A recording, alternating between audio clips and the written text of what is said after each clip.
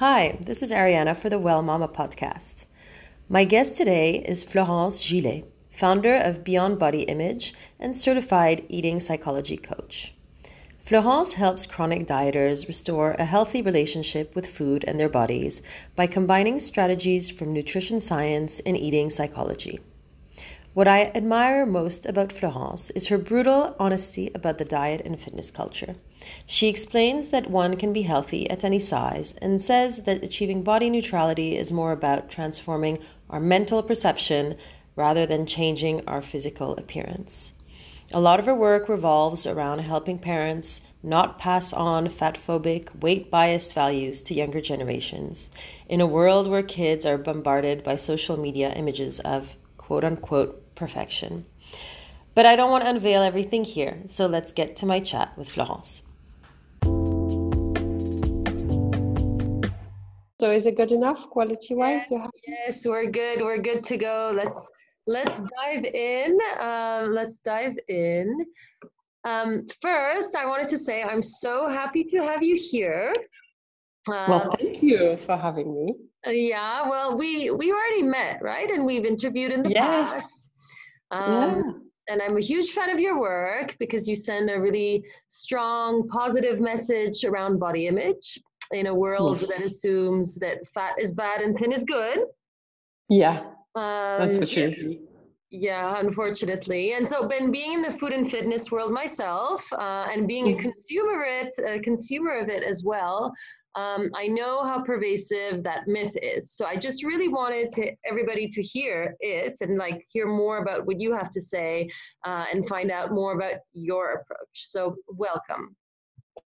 Sure. Well, thank you so much for, inviting me to take part. And I'm really excited about being on the podcast.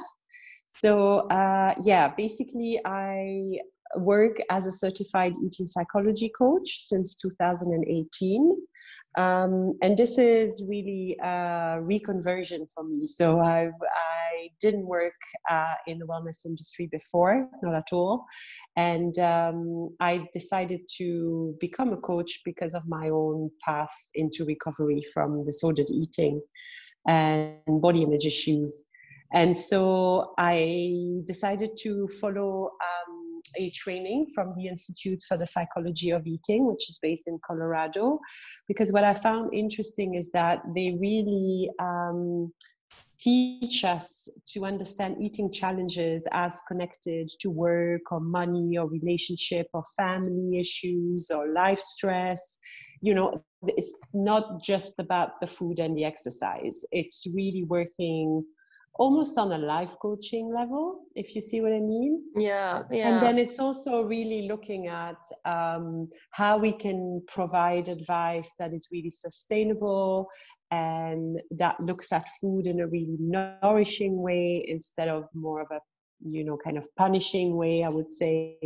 And it's also looking very much not just about what we eat, but also who we are as eaters. And I really kind of recognize myself in that, but also I love the Institute for the Psychology of Eating because they are very much following the principles of health at every size. And so what is that? Size. What's that? Because that's healthy at any size is like it's a whole movement, isn't it? So it is not healthy at any size. It is health at every size. It's quite important as a distinction because we are not saying anyone is healthy at any size. This is not what we're saying, but we are looking at health outside of the weight-centric formula that people usually use in nutrition, for example. So we are really looking at how can we nurture health outside of aiming for a certain number on the scale or a certain BMI, for example, because the founders of the movement, Health at Every Size, they realized they were dietitians, right? And they realized that they used to see their clients coming and asking for a meal plan, going on a diet, everything was going fine. And then maybe 2 years down the road, they were back to their original weight. And it was just a conscious cycle, a constant cycle, sorry. So it was really, disempowering to their clients and to themselves as dietitians. So they started really looking into the evidence behind dieting and restricting foods and all of that. And they found out that there's actually no good evidence. They found out that, over 95% of diets fail in the long run. So diets function, to maintain a certain weight on the short term, but the reality is that they create a lot of issues on a long-term basis. And that a lot of people who are going to go into dieting will find out that they either fall into the trap of diet cycling, right? So they go on a diet, they lose the weight, and then they feel very restricted, or they feel like it's impossible to keep up with the routine if something happens in their life. And then they go back to eating too much because they feel so deprived. They gain all the weight back and more, because this is a response of the metabolism. When our metabolism feels deprived, it will go into, trying to look for all the foods, and people get obsessed with eating all the foods that they usually are forbidden to eat. And then this cycle continues. And every time you go through the cycle, the reality is your health actually deteriorates. So the idea of dieting for health, I think it's really a fallacy that unfortunately even the medical establishment keeps perpetuating. But also you have to imagine that dieting obviously is a massive industry, right? Yeah, of course. We estimate that only the weight loss industry is, if I'm not mistaken, the numbers by 2023 were like almost $300 billion worldwide. So it's massive. And we're talking not only about the weight loss, but also, all the alternative foods and all the different ways that you can, try to modify your body. And so these dietitians, they were really surprised that they looked into evidence, and there was no evidence for dieting and restriction and following a meal plan and avoiding some foods and choosing other foods and all of that. And so they really tried to see, okay, what can we do for patients? How are we really going to bring health to these patients? And what they found is that really looking at a weight-centric or size-centric model is not the response that is getting you to the best health. It's really looking at accepting that there is a diversity of bodies, and that all of us have a genetic set weight, right? That we really can't actually modify that much. That you have to consider that health is a lot wider than just what you eat and how you exercise, because you have to consider your mental health, your environmental health, like where do you live, what kind of toxic situations can you be in, in the environment, or are you able to go and move outside and be safe? Are you financially, able to take care of yourself in a really positive way? How are your social relations? All of this contributes to health. And then they also looked at eating in a much more tuned way. So really eating for pleasure and well-being, rather than eating to get to a certain amount of calories or get to a certain amount of macros or whatever, but really reconnecting to the hunger and fullness cues in your body, and also really conceiving movement more than exercise. So really conceiving movement as part of a joyful way to use your body, so that again, it is sustainable on the long term. So in a nutshell, that's health at every size.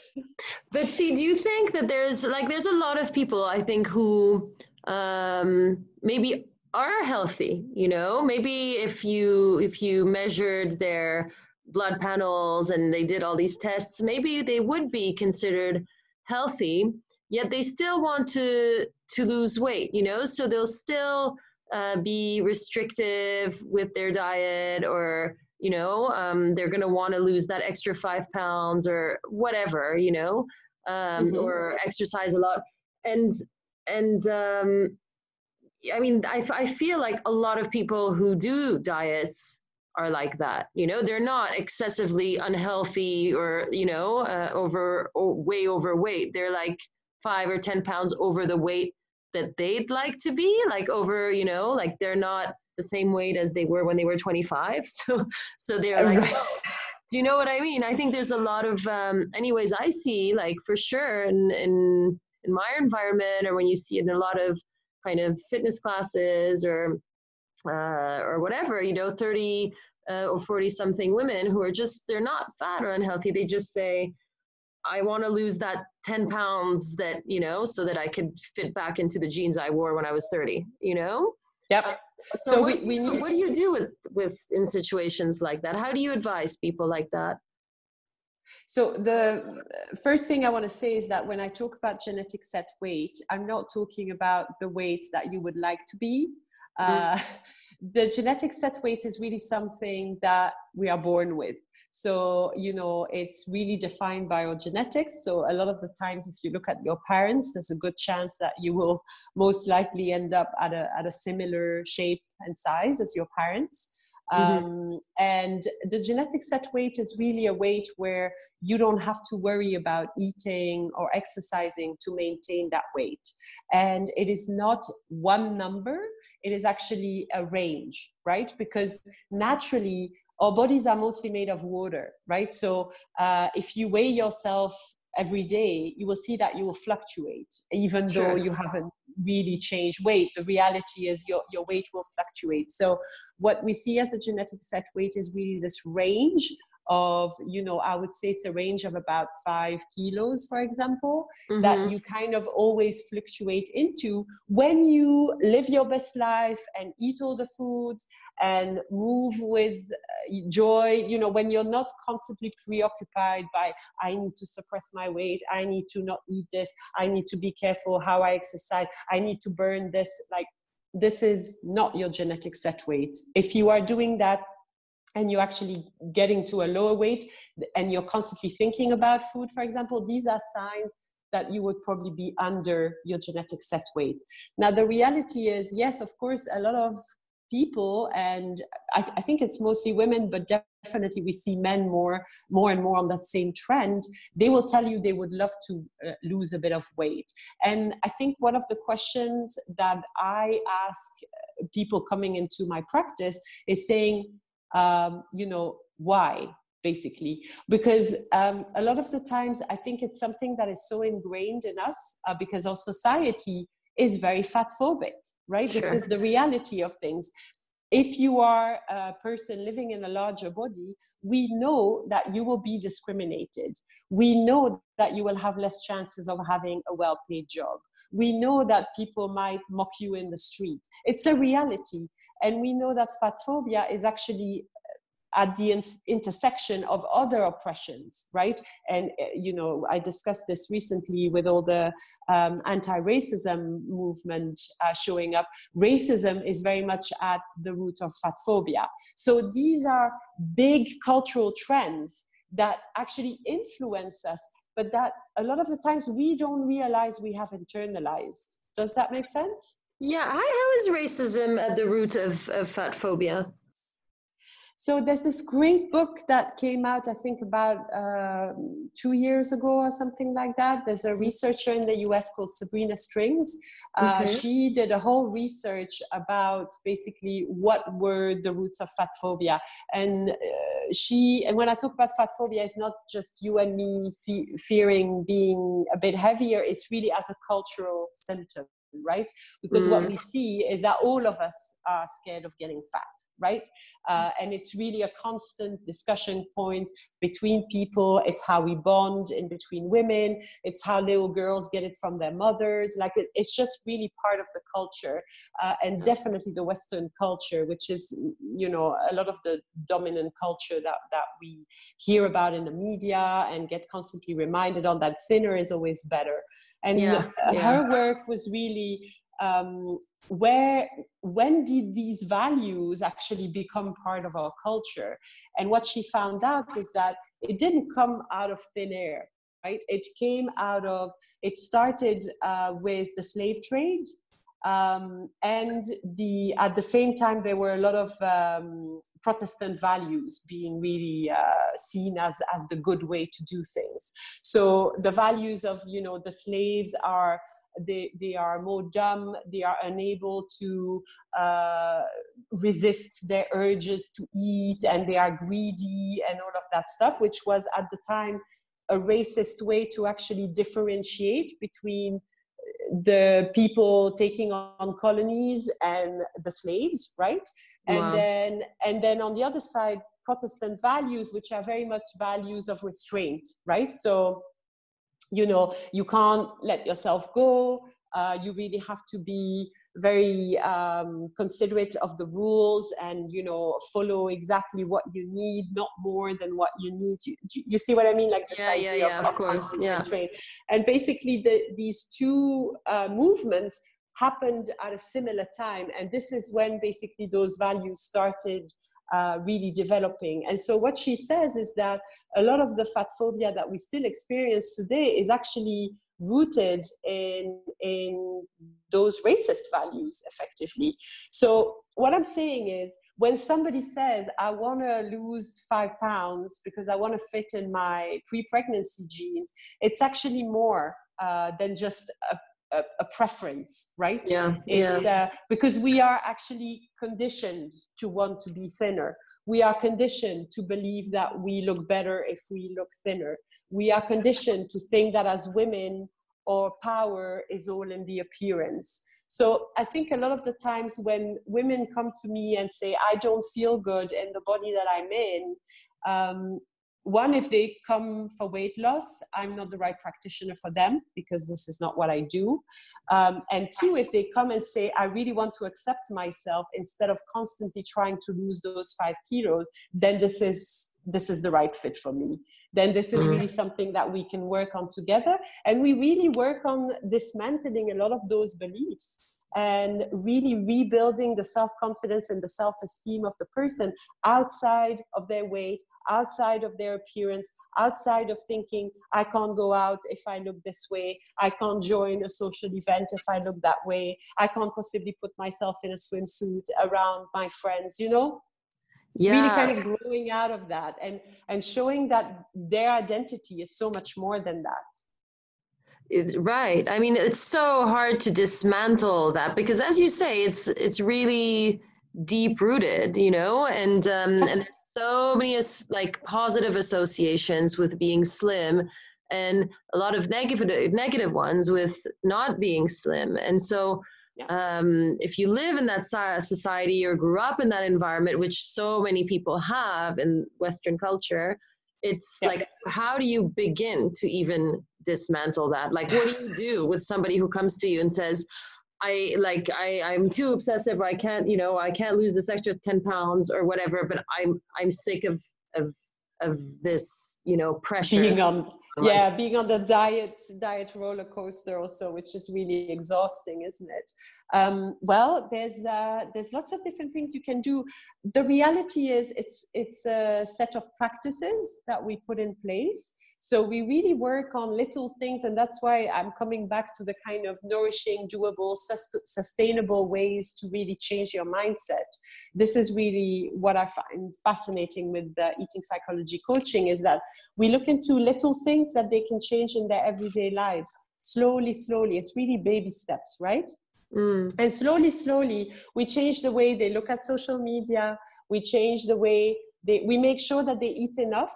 Because for a lot of dieters or chronic dieters or disordered eaters, there's an issue with giving themselves permission to eat all of the foods, for example.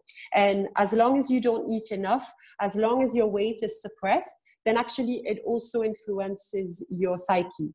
So that is the number one point of call for me, is that we will really look at, how do we eat? Are there still fear foods? Are there forbidden foods? And how we can really allow all of the foods. Because as long as we are constantly saying, I'm not allowed to have this, or I shouldn't have that, or even sometimes they eat the foods, but then they feel so guilty afterwards that it actually negates any of the pleasure that they had.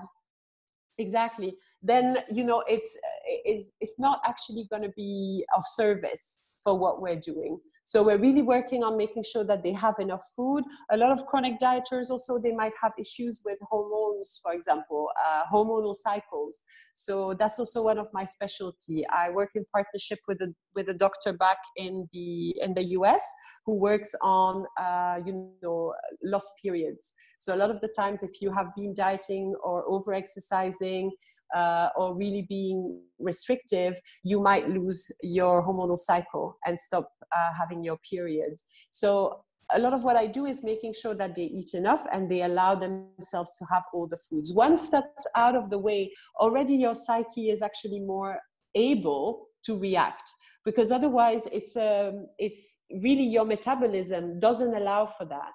So as long as you don't feed yourself enough, your metabolism will keep searching for food. But So, for survival. But see, I'm wondering though, so what do you like? I know your story when you started kind of eating normally.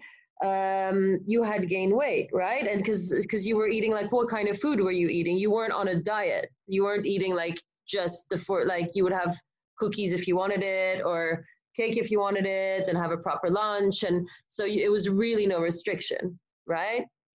when I was dieting, Yeah, or what I mean, when you were put on this, when you did this program for yourself, or if you have clients who come to you, what kind of diet is that? Like when you put them on a program to make sure that they eat enough, do you say just eat what you want, or?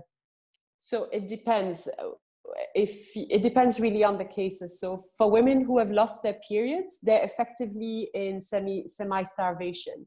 So Yeah. they will need to eat a lot. Like, then we go through, they have to eat 3 meals, 3 snacks every day, and that's a minimum. So they can't, unfortunately, we cannot trust the hunger and fullness cues if you are still stuck in disordered eating so much that your body is half closed down, right? Because the reality is, if your body is not allowing for your fertility to take place and for you to get pregnant, it means that your body believes that you are being starved. So in that case, then we work on getting them the 3 meals, 3 snacks, making sure that they eat enough, that they eat regularly, that they, start reintroducing all of the foods that were really problematic for them. That's what I would do. Now, with women that have more of a kind of difficult relationship with their bodies, if they already eat fairly intuitively, it's less of a constant exercise to make sure that they eat enough, if you see what I mean. Yeah. But the reality is, the more you speak to clients in those situations, the more you're going to see that they might tell you they don't restrict, but they still do in ways that are a bit more sneaky. And that's something I've been quite vocal about as well. It's the whole wellness industry, right? Telling us dairy is really bad for you, like for everyone, right? And so I know I was definitely a victim of that I slowly removed whole food groups from my diet.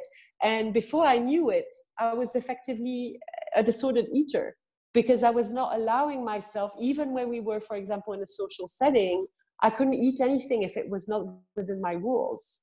So it is very sneaky, and we have to be careful of that. And that's a little bit also the narrative I use with a lot of people, overall, and on my social media accounts and all of this, is to say, eliminating one food group, for example, it can be harmful. Like, it's not all good. You know what I mean? Like, we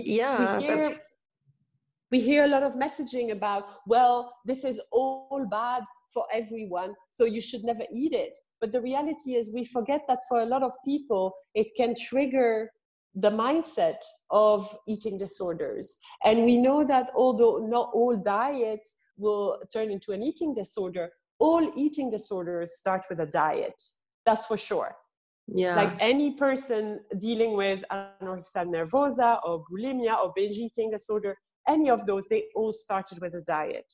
And I think I want people to be aware that when you go into thinking, even just thinking, I'm not going to have dessert for a week or a month or whatever, I'm going to eliminate sugar, it actually makes a whole difference in your psyche, and it can also have repercussion on your metabolism, because we also need sugar. You know what I mean? Yeah. Like, I think a lot of the wellness industry demonizes whole food groups that are really necessary for us. And we see that as fads as well, right? So I was very much into the paleo movement, which was kind of high protein, high fat, low carb.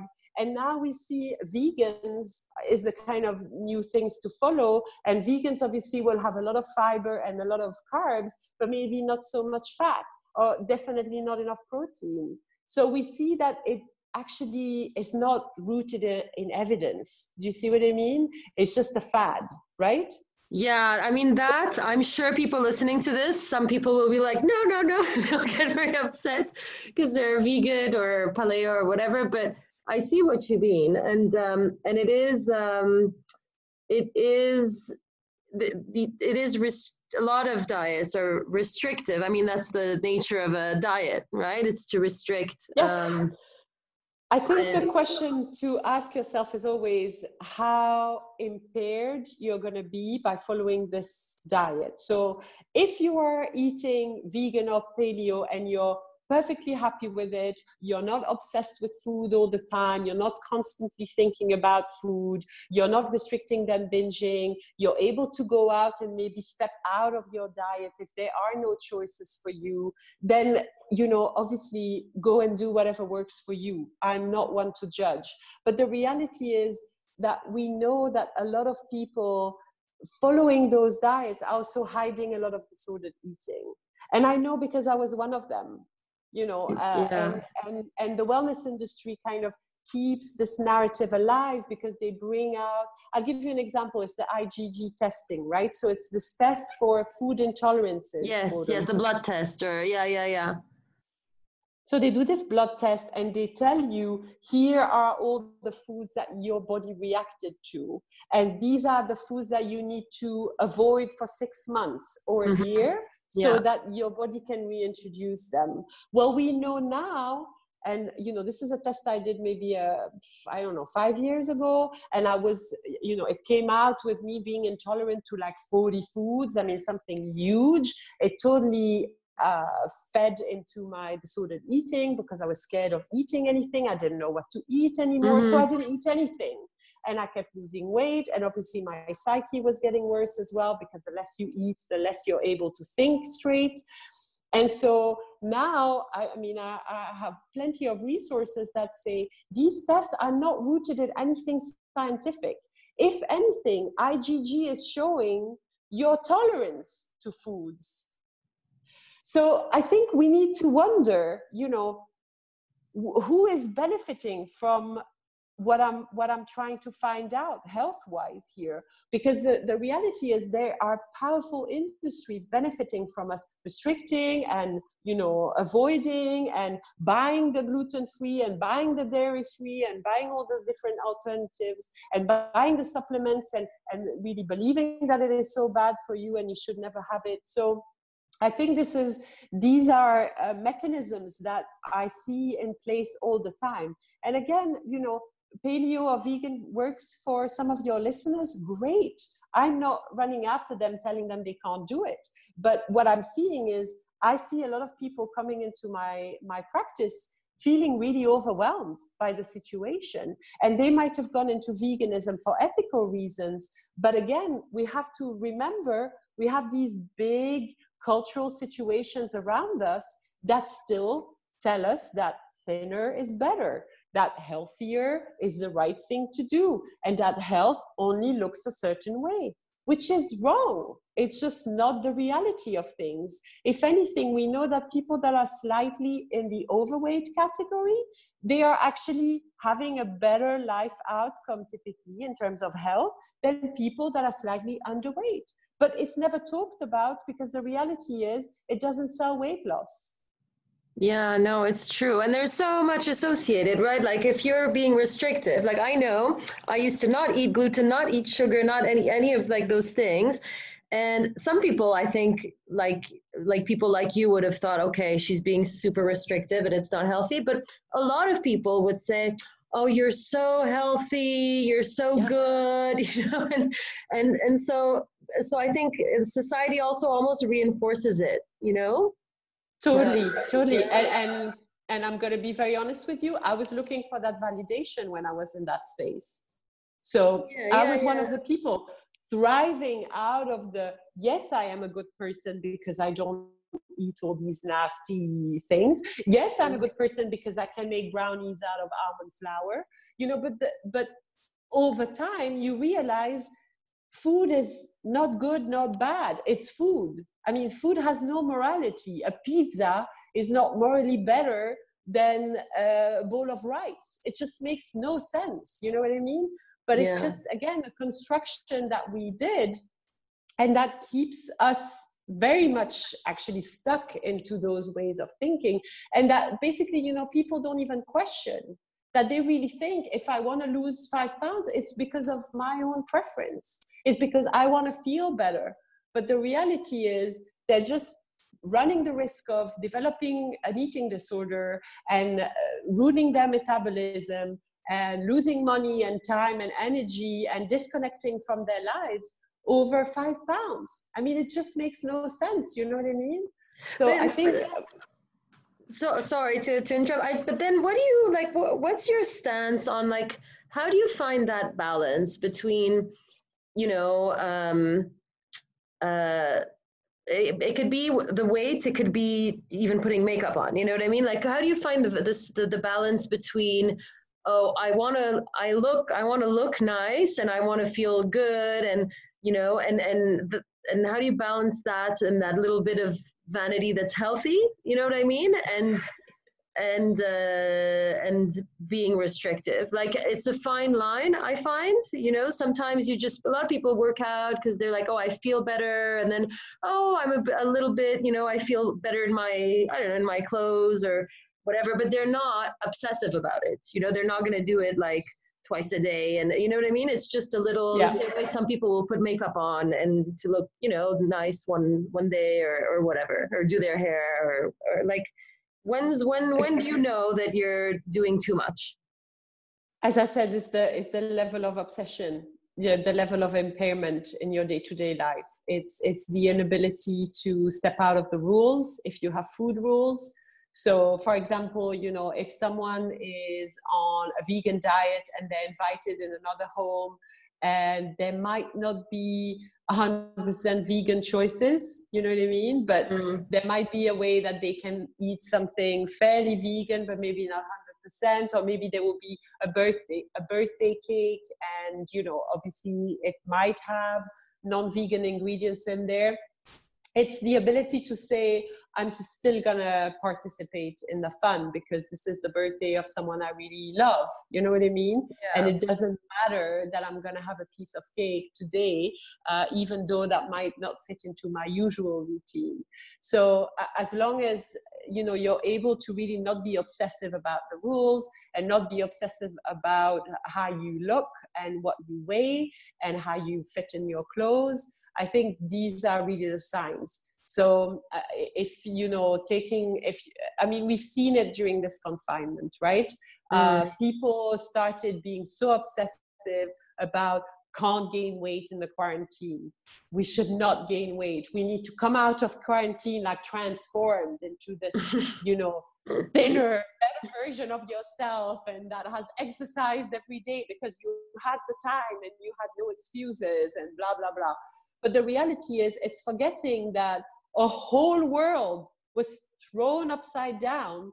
And obviously, it might be that we need a bit of comfort right now. And that comfort might not look for everyone like having a workout every 5 seconds. You know what I mean? So I think we need to really see how obsessive the soul is. If you're really able to go about your life and be flexible and say, what I really enjoy eating is this way, but when I'm going to my granny and she made a cake that I've loved since I'm a child and it has the ingredients that I don't eat anymore, I'm still able to enjoy that cake because I still enjoy it and it makes her happy. She's happy to see me. I'm not gonna do a whole fuss over that. If I'm able to go out with friends without the fear of having to eat different foods, if I'm able to really let my body do what it needs to do, these are all the signs that, and a lot of people, you know, they know when they are too obsessed. They know when the thoughts are really consuming their whole lives. I don't know if you understand what I mean. Of course, I'm smiling as we're talking because of course I know I've been there and I'm still, you know, like still, I feel like, oh, sometimes I go, okay, I've had like a cookie every day now for the past few days. I need to stop, you know, or I need to take a break, but for sure, exactly. we know deep down, but it takes some courage, I think, to say, I know, and I'm going to try to change and do something about it. Because to be honest, for me, and still to this day, I feel like, I think I rather work out regularly than gain 10 pounds, because it'll be easier for me to work out regularly than to accept gaining that 10 pounds. Do you know what I mean? And a lot of people who are in the fitness kind of, you know, wellness, without being practitioners, you know, they're just, you know, normal people are like that. I totally agree. I'm not saying this is easy work. Don't get me wrong. It is hard. It's hard. It is really not. And a lot of the people that I work with, they really came to a point where they're like, I can't live like this anymore. It just, you know, it is impossible. I feel so small and stuck in this mental prison, and I'm not available for other people that I love, and I'm disconnected from the joy. And because the reality is, you know, when we are unable to, a lot of those, okay, let me rewind a little bit. A lot of the ways that we will go into disordered eating, these are coping mechanisms, right? So a lot of my clients, for example, they are a bit A-type and perfectionist, and, you know, they really like to please other people. And it's really the validation, as we discussed before in the wellness area, it's really validated because, oh, you're so good, you only eat X, Y, Z and all of that. Sure. So it's even harder for them because they have this coping mechanism that anytime they have a difficult emotion that they haven't learned how to deal with, well, they can say, it's okay because I'm going to control what I eat, how I look, how I exercise. And this is a way to really cope with difficult emotions. But actually, they suppress all their emotions. They never feel them. So when we remove that coping mechanism and we gain the weight, or we see our bodies change, because obviously, if we were suppressed for a long time, or if we were stuck in a routine, there's a good chance that our bodies will actually change. We know that. We remove the coping mechanism. Suddenly, a lot of these emotions come to the surface, and it can be really difficult to deal with that because you feel like, one, you're going against the society's rules, right? It's kind of a bit of a revolution because you're actually saying to society, I'm not going to follow these rules anymore. But then also you remove a bit of that blanket that you used to have, that you could hide behind, right? That you could say, ooh, I feel really stressed. I feel really anxious. I'm feeling really scared. So I'm going to exercise. I'm going to make a cake with almond flour. I'm going to make sure that I don't eat the cookie today because it just makes me feel a lot more secure, right? But the reality is, in coaching, what I do is that I give them other ways to cope. So a lot of what I do is really working on how do we allow for these emotions to happen, but we also find ways to actually soothe them in a way that will be positive and in a way that will really feed your soul without you having to destroy yourself in the process. So I work a lot with mindfulness. I work a lot with self-compassion.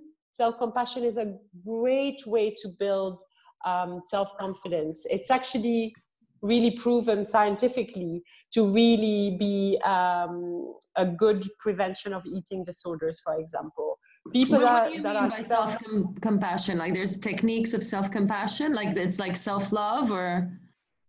it's not exactly the same as self-love, because I think it's difficult. I mean, the way that I work with people, if they come from a lot of body hate, I find it difficult to go straight into love, if you see what I mean. Yeah. And for me, definitely in my recovery, there was a whole time in my recovery when before even I got into coaching in my recovery, where, for example, I was hiding mirrors because it was really difficult for me to see myself.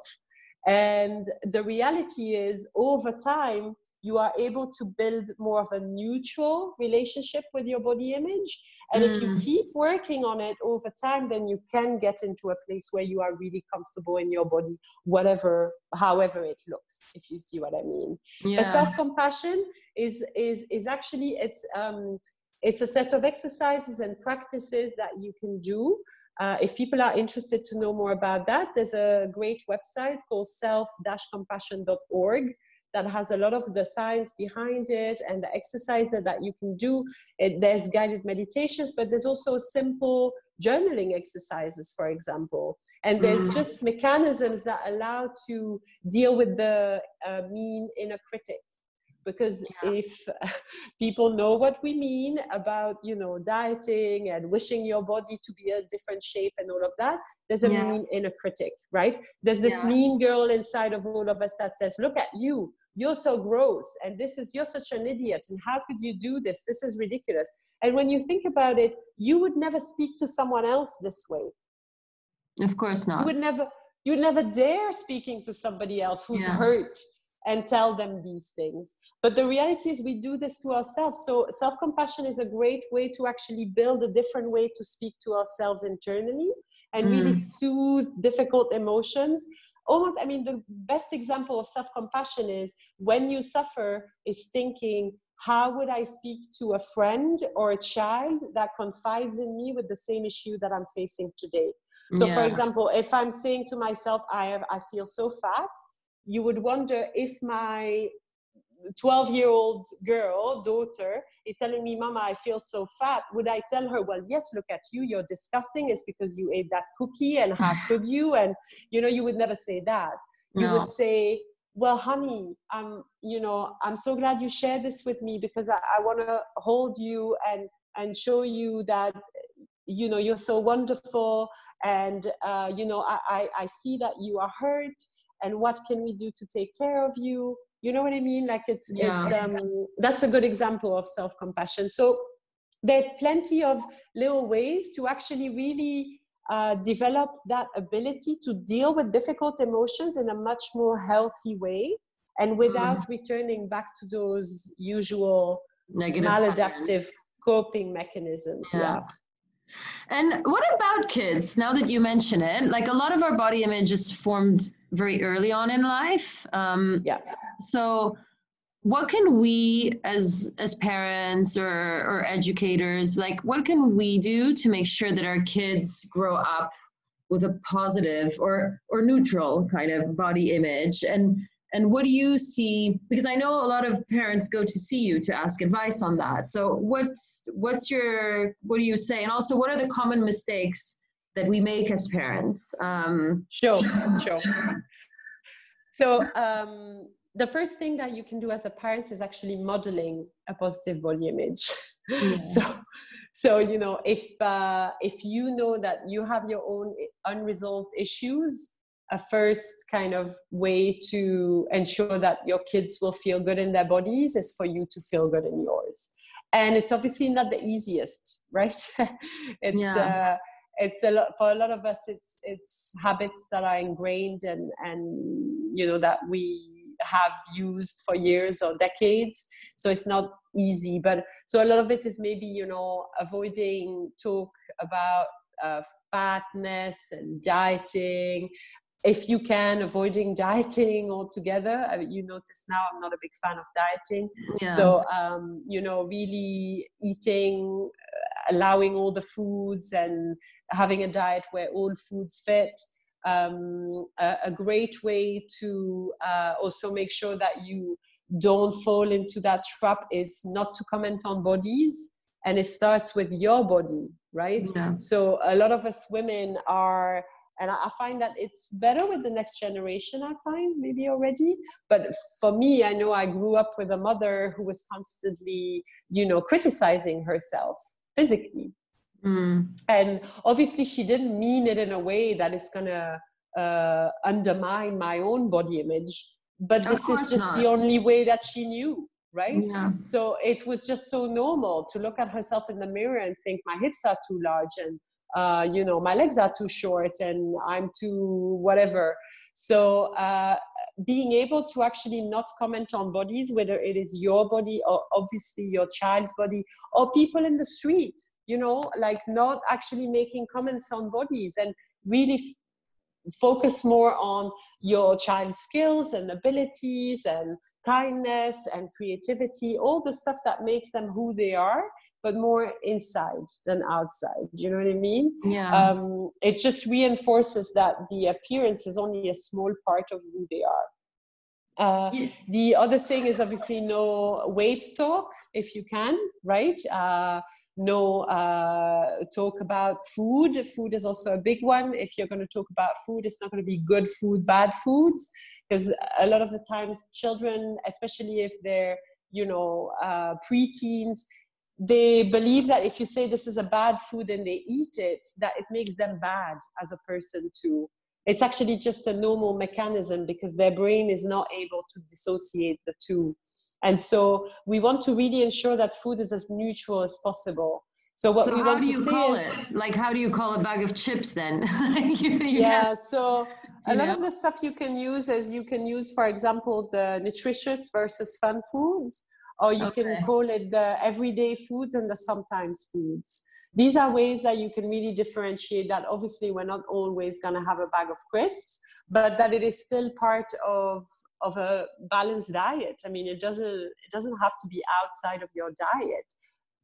Bare allergies, right? I'm not telling you go and gorge on almonds if your child is having anaphylactic shock, But the reality is, in a normal balanced diet, all foods fit. And a great way to do that as well is to have access for your children, to give access to your children to fun foods on a daily basis. So I know this is something that a lot of parents will struggle with, where they will say like, what? But I cannot possibly give them like fun foods every day. But the reality is, we know that if children are not given regular access to some of those fun or those sometimes foods, they will actually probably binge on them when they have an opportunity, which is, if they go to a party or they go to a friend's house where the food is less regulated and all of that stuff. So again, we don't want to create this kind of hierarchy of foods where we say this is really forbidden, this is so bad for you, you're never going to have that. And we want to really allow for some of those foods to be there. So if your child is really overweight, obviously you will have to also, you still have the control over what you offer in the house. So you might want to say, for example, okay, well, once a day, we can go and pick something fun in the store for you to, or as the child also grows older, you can say, well, you can pick a little something every day. And I think it's also important to never put a child on a diet. It's really important. I think a lot of people freak out when their child is starting to put on weight, and especially before puberty starts, which is totally normal. Especially for girls, we tend to forget that girls actually put on a lot of weight and a lot of fat in preparation for menstruation. So when we actually freak out, when our 9-year-old or a 10-year-old girl is suddenly changing, and we freak out and we're like, oh my God, she's eating too much and we need to eat differently and all of that, we need to make sure that we do not put them on a diet. We still control what we offer. And another big part of what I do is tell parents, have family meals. Yeah. We're all very busy, but family meals are really crucial, not just in the physical health of your child, but also their mental health and even their academics. It's really interesting. There's a lot of research that shows that children who will have family meals at least 3 times a week, parents sitting around the table with them and having a discussion without distraction, they will actually fare better with the decisions that they will make even as teenagers. They will do less drugs, they will try less alcohol, they will do better in school. This is like mind-blowing to me, right? Yeah, So yeah. as a parent, you are still very much in control of what you put on the table and how you organize the meals. So this is still the situation. And you have to think about that. If you have a child that is overweight, obviously you have to consider what you put on the table. But the reality is, after that, it's the choice of the child as well. It's a method called the division of responsibility in feeding. It was developed by a very well-known dietitian called Ellen Satter. And I really encourage people to look into that. It's basically you serve your meals family style. So that means you put the food in the middle of the table. As a parent, your work is deciding what goes on the table, where and when. So you deal with the timings of the meals, how the setting of the meal is going to be. There's no distractions. Everybody's sitting together. We're having a nice discussion. The meal is pleasant. But after that, if the child eats and how much the child eats is really down to them. Right. So if they want seconds, or if they don't want the vegetables, or if, it's up to them. It's up to them. And the reality is, as long as you expose them to these vegetables, so if you keep offering these vegetables and you keep modeling that you eat them and you enjoy them, the reality is over time, they will also be more adventurous and be able to say, maybe I'm going to try this, and maybe I'm going to integrate this into my diet. Because the more you're going to force, the less you're going to get a result.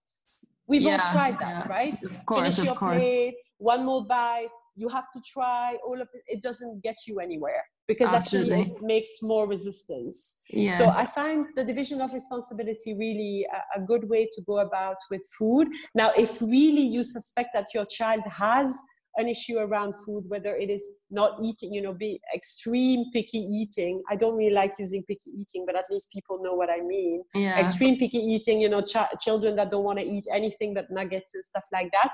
Definitely go and consult a child dietitian that is really well versed in that. Ideally somebody who also practices from a health at every size perspective, so that you don't fall into the dieting kind of way. Yeah. And then same, if your child is overweight and you have concerns, it's also really helpful to maybe work with someone that, for example, applies the Ellen Satter rules, because she has a great book about that as well. It's called Your Child's Weight, Helping Without Harming.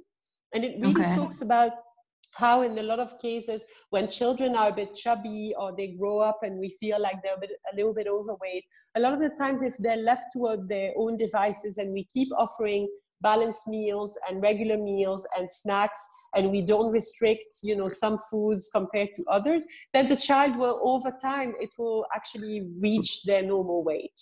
You know what I mean? A lot of the distortion with weight starts because we get into dieting. Dieting is the number one way that you're going to create issues with being overweight, issues with depression, with low self-esteem, with issues around, obviously, a relationship with food that is balanced. So really, avoiding dieting is really important for yourself, ideally, as a parent, and also definitely for your children, because children don't need to diet. It's just they're growing, right? Yeah. So they're still developing. So, and then one more thing that I would like to, talk about is exercise. So again, I think if you have a child that is overweight, for example, you can definitely pay attention as to what you propose in the meals and making sure that these are as balanced as possible, giving them the access to a fun food, but obviously in a, controlled way, without having to discuss that, without having to say, well, we only give you one thing because, you're already bigger than your brother and sister. Oh my God. That's horrible. I mean? Yeah.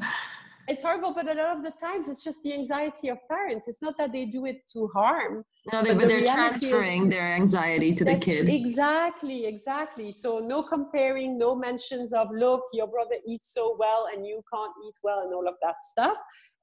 But also exercise is really important in a child's life, right?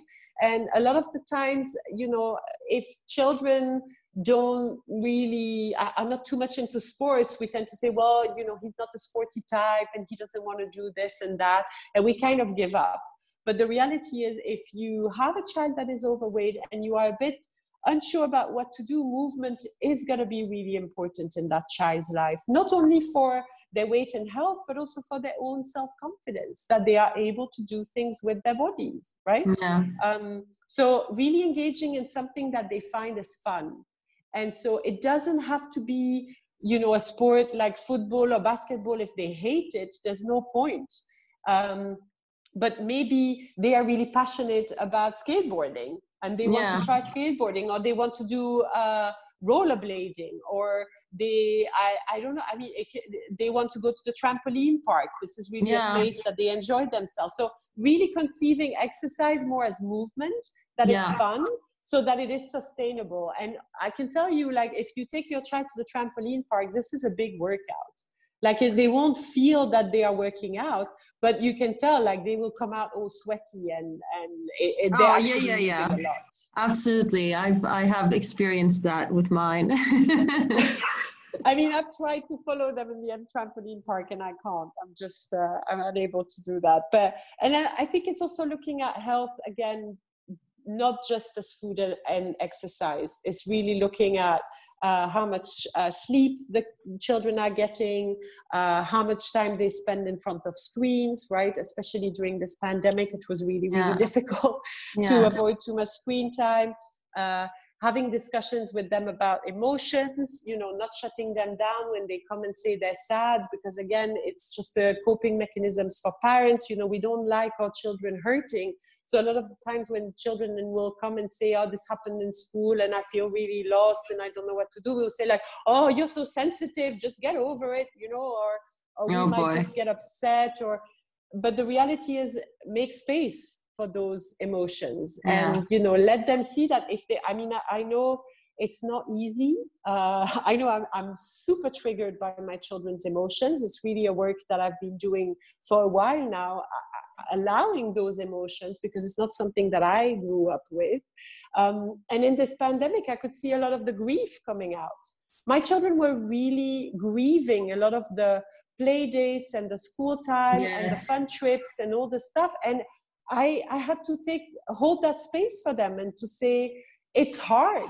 You are in pain and I cannot fix it. Yeah, absolutely. And we will have to feel it and take care of ourselves. What could be a nice way to take care of ourselves?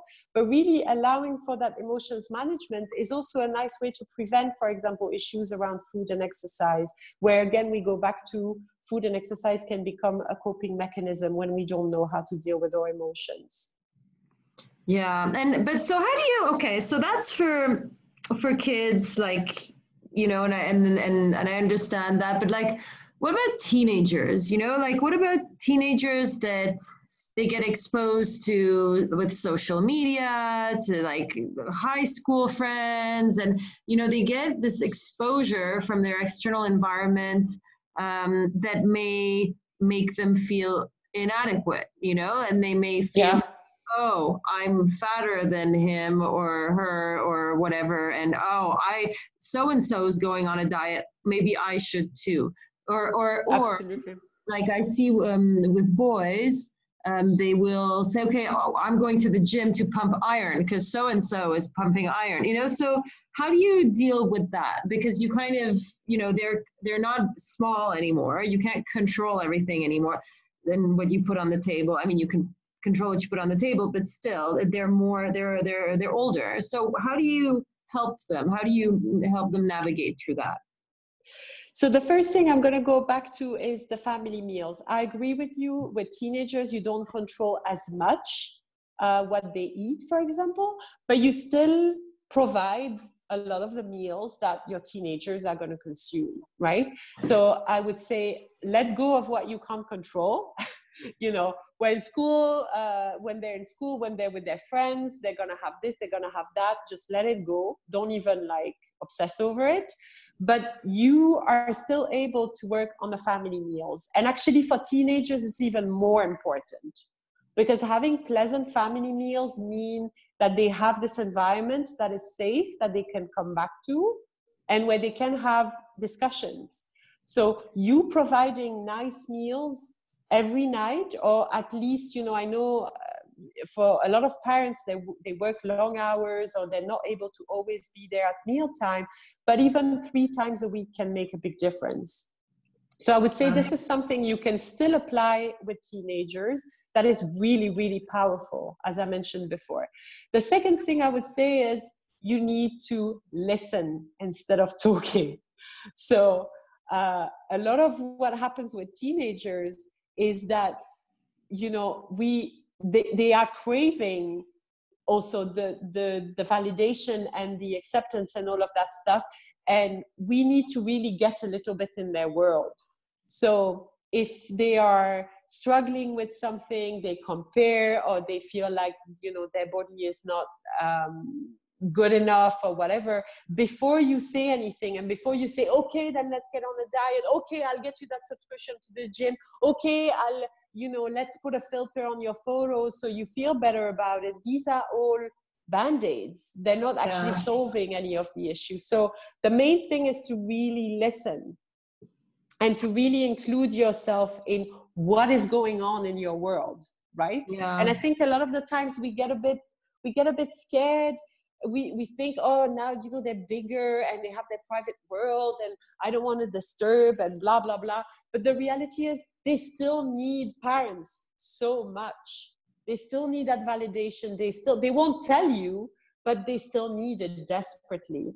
So what is a nice way to do, what is a nice thing to do with teenagers is really, for example, if they're going to say things about their bodies that are really difficult to hear, is not just to say, oh no, honey, you're not fat, you're beautiful, but it's really saying, well, tell me more. What happens? You know, why are you saying that? If they say that they don't feel comfortable in the body that they have, or that they say that, you know, they feel constantly like they're comparing and they're not good enough. It's really kind of opening up that dialogue and really understanding what is hiding behind that. You know, my eldest is only 9, but I know that when he comes home and he's really angry and he's lashing out at me, for sure something has happened at the school that will come out eventually if I listen, if I give that space for him to express his feelings. And the other thing is, with teenagers, you really need to get into media literacy. It is so important to have these discussions about social media, imagery, what is fake, what is real. All of the images are retouched and filtered and photoshopped. What you see is not at all the reality. And it's a big discussion you need to have with those kids, even as early as, you know, 9. I mean, I'm already having these discussions with my 9 and my 8-year-old, where I don't kind of point it specifically, but sometimes we watch something together and I'm going to say like, hey, did you notice this? I mean, it looks a bit funny, right? She doesn't even look human anymore. And then we will look into, oh, why is that? You know, well, these are these different tools that people use to transform their images, and really kind of making them understand that what they see is far from reality. It's really, really important. There are great documentaries that you can watch with older teenagers. You know, things like Misrepresentation is one that jumps into my mind. There's one also called Embrace that is really about body positivity, that might be positive for older teenagers. And really just, you know, watch something with them, discuss with them what they think, what you think, how, you know, just keep an open mind. And really be this port of safety that they can come back to when they are confused, when they are unsure, when they feel invalidated. Yeah. Do you see what I mean? Yeah, completely. But it's not easy though with the social media to you know, you can tell them and they'll get it. But sometimes social media is like, well, it's the person next door. It's not even a celebrity, you know? It's like, oh, the neighbor, she looks amazing and I don't look amazing. And you know what I mean? and so it's tough, but it's tough on all of us, right? So we have to deal with the constant flow of imagery. Yeah. And I think we also have to teach our teenagers, you know, how much of what we see is actually part of the person, right? So the social media is really pushing us to self-objectify. It's pushing us to say, we are only an appearance. We are only a certain weight. We are only a good person if we look good in a bikini. Yeah. But how much of that actually matters? And this is a discussion to have with the teenager as well. And, you know, not in a way that you want to influence them and push them, but in a way that actually plants a seed in their brain.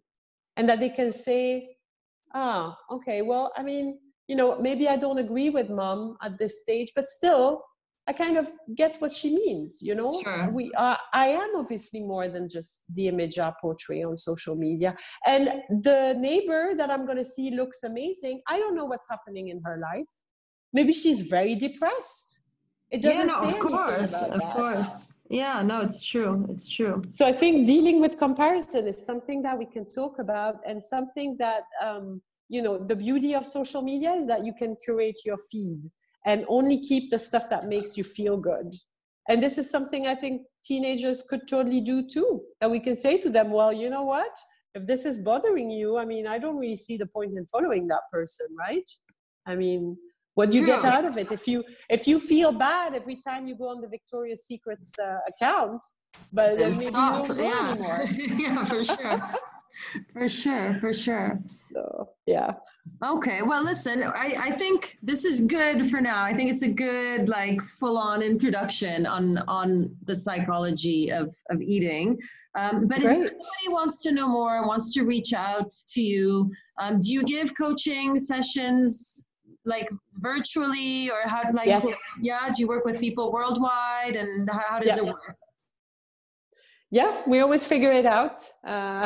Sometimes I have to wake up very early or go to bed very late, but yeah. it's still, I mean, it's just a love that it's a job that I'm passionate about. So it's no big deal. Yes. The best way to contact me is through my website. It's www.beyondbodyimage.com. Sorry. And I love your website, because your website has so much, like, resources. Like, you've got a lot of links and resources, and it's not just your blog, but a lot of the stuff that the work that you refer to, you know.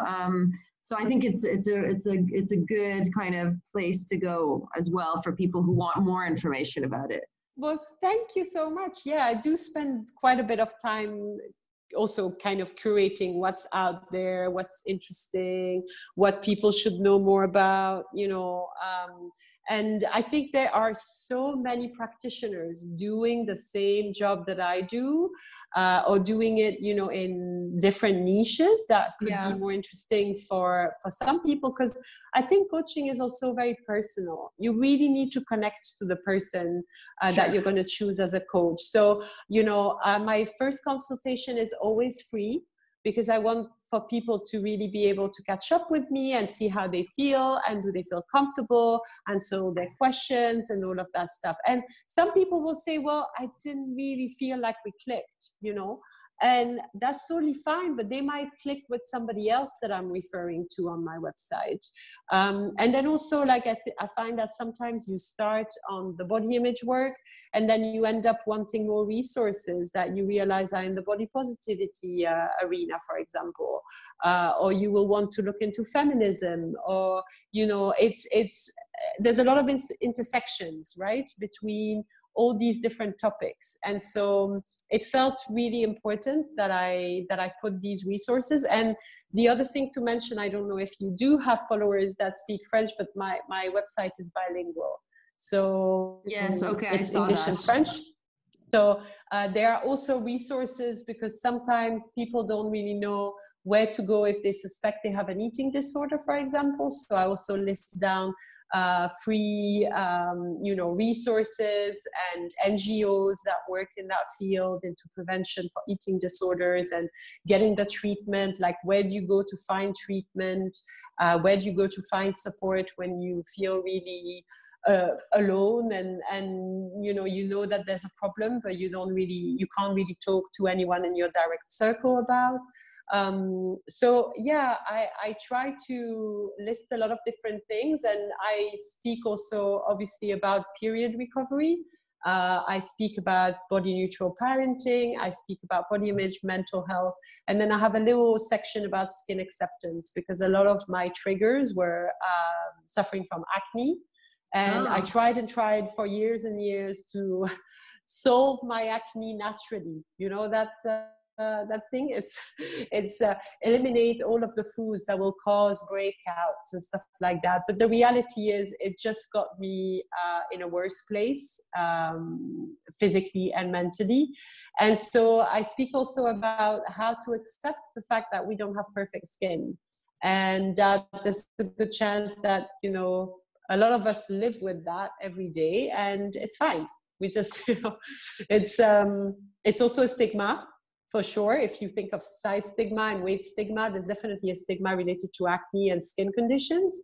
But yeah, that might also be something that people are interested to look into, like ways to cope with the fact that I don't have perfect skin, and how not to fall into dieting or disordered eating on the back of solving my skin issues.